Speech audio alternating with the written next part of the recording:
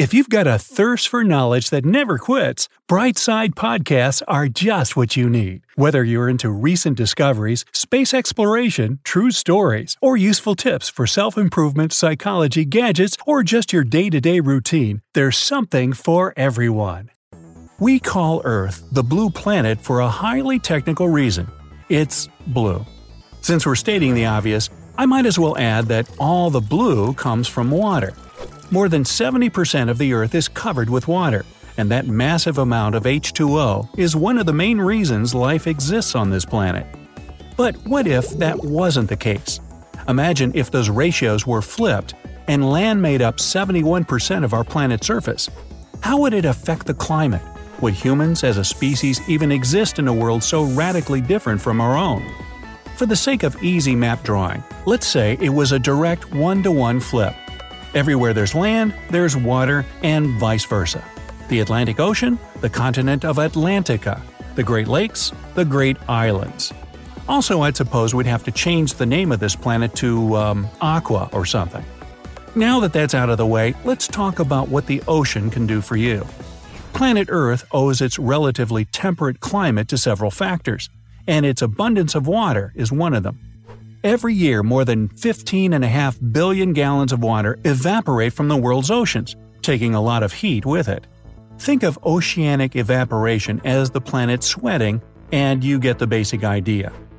Water is also much better at absorbing heat than land is, which is why coastal regions tend to have a more moderate climate than inland areas at the same latitude. Both of these statements would be true on planet Aqua, but the reduction in water drastically limits their effectiveness. Solid ground prefers to reflect heat instead of absorbing it, turning the land above into a veritable oven. While evaporation would still occur in the lakes and oceans, less surface water naturally means less heat is lost through that method. While higher temperatures would translate to more substantial rainfall in coastal regions, water would be scarce across most of the vast continents. If regular rainfall has trouble getting to parts of Texas now, how much would be able to reach the middle of the Pacific Desert? Boy, that's weird.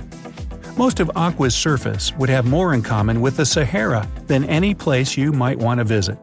The majority of terrestrial plant life would find itself restricted to narrow strips of rainforest hugging the shoreline. This brings us to our next point, the atmosphere. We all remember learning about photosynthesis in school. Plants absorb water and carbon dioxide and process it into oxygen and glucose. Without photosynthesis, animals like cows, birds, and, well, us couldn't exist. Somewhere between 50 and 70% of Earth's oxygen comes from aquatic plants. Algae and kelp may seem slimy and gross, but are an essential part of our planet's ecosystem. Take away most of the water, and those plants go with it. Since those vast deserts aren't exactly going to make up the difference, the result is a planet with much less oxygen and much more carbon dioxide. This would have two main effects. One is that it would be much harder to breathe on the planet's surface. It would be like the entire world existed above 12,000 feet. The higher levels of CO2, meanwhile, would only serve to further increase Aqua's high temperature. The time between ice ages and the length of interglacial periods would be much greater. Additionally, the effects of air pollution on Aqua's climate would be felt much sooner than on Earth. The increased temperatures and reduced oxygen would naturally have a profound effect on whatever life develops on the planet. While fish might be still recognizable as fish, you aren't going to see very many elephants stomping around Aqua's surface.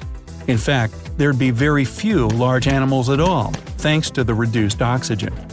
As they did on Earth, cold-blooded reptiles would likely adapt well to desert conditions. Amphibians would exist in the coastal regions and as small burrowing creatures in the desert plains. Temperatures in these regions would vary widely between night and day, as they would in any desert on Earth. While reptiles, insects, and arachnids can make do, more complex creatures would be in trouble. Mammals, if they exist, would find themselves in a similar situation to Aqua's reptiles. Birds, as we know them, might not exist at all, potentially losing their place to flying reptiles. Larger animals would need to evolve methods for conserving the water they drink, such as the fatty hump on a camel's back. The reduced plant life would result in a higher percentage of predators. This in turn means that the comparatively few herbivores would need to develop natural defenses to keep themselves from being hunted to extinction. Horns, spines, camouflage, and armored plating would become the rule on Aqua's hostile surface. Don't expect to find anything resembling a gazelle on this barren world, but animals resembling armadillos or small rhinos wouldn't be out of the question. If this planet already sounds dangerous enough, just you wait. I haven't even gotten to the best part. So far, I've been focusing on how losing the ocean would alter the planet's ecosystem. What about how it would change the planet itself? For starters, the days would be a little longer due to the mass of all that additional land we suddenly have to deal with.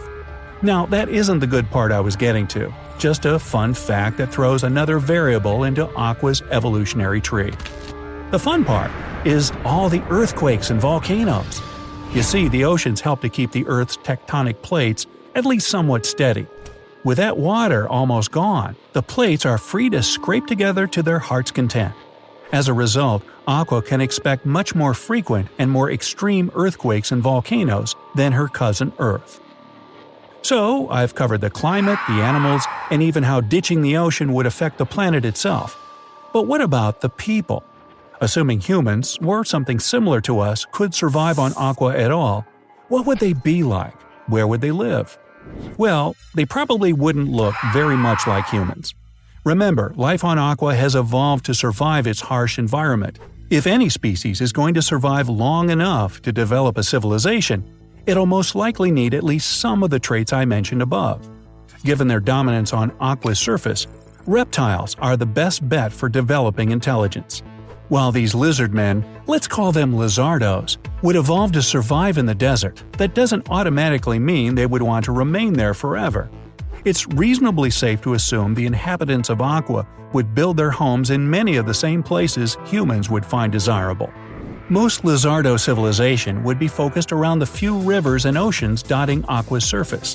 Rivers would be a crucial tool in both agriculture and transportation, and the regular rainfall experienced by the coastal areas makes them ideal for growing crops and supporting large cities. Historically, humans have competed fiercely over the control of valuable rivers, ports, and farmland. It's only natural to assume that the same would be true in a world where all of those things are few and far between. The lack of natural boundaries would make it easier for lizardos to spread across the planet.